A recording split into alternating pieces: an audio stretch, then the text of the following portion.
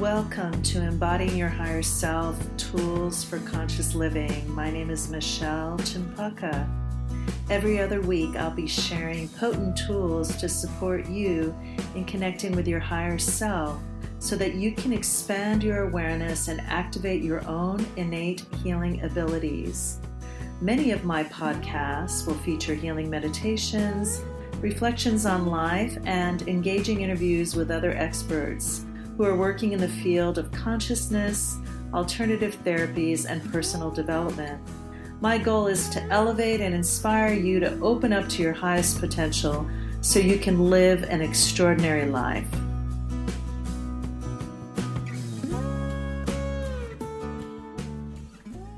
Hello, everyone, and welcome to this week's podcast, Letting Go is Hard to Do. And with all of the current challenges with the pandemic that we're experiencing in our lives, I think we're finding that our relationships with our loved ones, our friends, our family are changing. And sometimes as we go through our evolution and our friends are going through theirs, we find that there is a mismatch, or there's no longer the connection that we once had. And it's hard to explain why that happens. I guess we just, we grow, we change, we outgrow one another. And there's not that understanding or simpatico, as I like to say, that once existed before with that friend. And there's a very famous saying that I think many of you know, but I often refer to it. Some people come into our lifetimes for a reason, a season, or a lifetime. And we never know what category that person will fall into. And if we're lucky, they end up being with us for a lifetime or even a season. But sometimes they're just there for a reason. And that isn't always clear, right? Until after the fact. But I personally have seen some very dear friends, two in particular, this year who have, things just, we went in different directions, and it was necessary to let those people go from my life. And not without a lot of pain and heartache, truthfully, because I guess we have this idea in our head about who that person is. And then when they show up to us in a whole different way, or they've evolved or devolved. And in some cases, we can see our friends' de-evolution. It can be really disheartening and really take us by surprise. And so I know that all of you out there who are listening to this podcast can relate to how letting go is really difficult. Whether it's grieving someone who has passed away in your life, whether it's the end of a marriage or the end of a friendship, or the end of a life that we once knew, and in this case, all of us once knew how our lives used to be and are no longer that way anymore, and needing to let go of this nostalgia for what once was and is no longer. However it is for you, whatever the situation is for you, letting go is often not easy. And it brings me back to the time when I was a practicing Buddhist, and one of the main sort of tenets of Buddhism is non-attachment. And of course, that is a beautiful thing, but it's easier said than done to let go of our attachments. But now more than ever, I understand how being attached to people or a life that we once knew, and that attachment to that, wanting to have that, wanting to keep that and hold on to it, is what creates great suffering.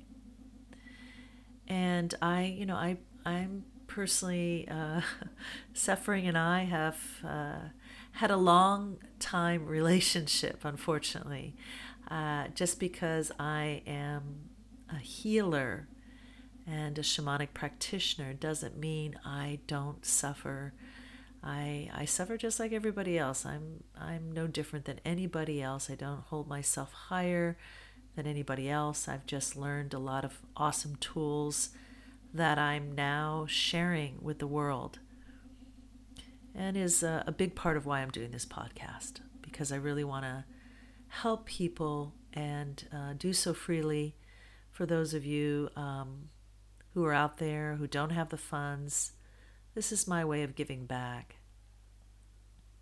So I want to help you today with a way to let go of people in your life that no longer resonate for you, or situations in your life that no longer serve you, or even belief systems that are archaic and are not necessarily even yours. They may belong to your ancestral line, they've become a part of your programming. How do we let go and finally be free of all the things that bind us and hold us back from reaching our highest potential? So let's just go into that quiet place. Close your eyes. Take a nice deep breath in through your nose. Exhale. And if you wish to, you can put your hand on your heart or your solar plexus, whichever feels right for you. Just place your hand there and tap into that part of you, your higher knowing, that holds all the keys to your freedom from anything that no longer serves you. And I'd like you to imagine that you're scanning your body from the top of your head all the way down the front of your body. And you're looking for any hooks, any cords that could look like kind of gray bundled rope, any cords or hooks or darts or arrows, what I call psychic intrusions that have been usually unconsciously sent to you by people in your life that have been upset with you or angry with you. They don't mean to do harm necessarily, but they don't realize that energy follows thought. And so what we think becomes an energy. And so now it's time to remove or cut away any cords between you and those people in your life that you're ready to let go of, and only the cords that you wish to cut. It's totally up to you. It's a choice. But you'll know, you'll feel it in your heart and soul who you're meant to cut your cords with. And imagine you're picking up a butter knife or a crystal. And as you find that cord between you and that person that you're ready to release from your life, take that knife or crystal and just cut through the cord.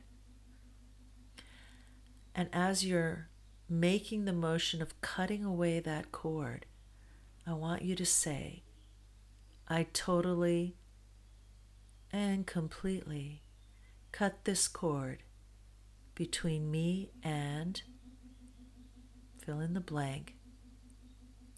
With love and with light, I release this cord forever as you keep cutting away with your imaginary knife or crystal, never to be recorded to me again. Recorded, yes. I totally and completely cut this cord now between me and blank. With love and light, I release this cord forever, never to be recorded again. It is done. It is done. It is done.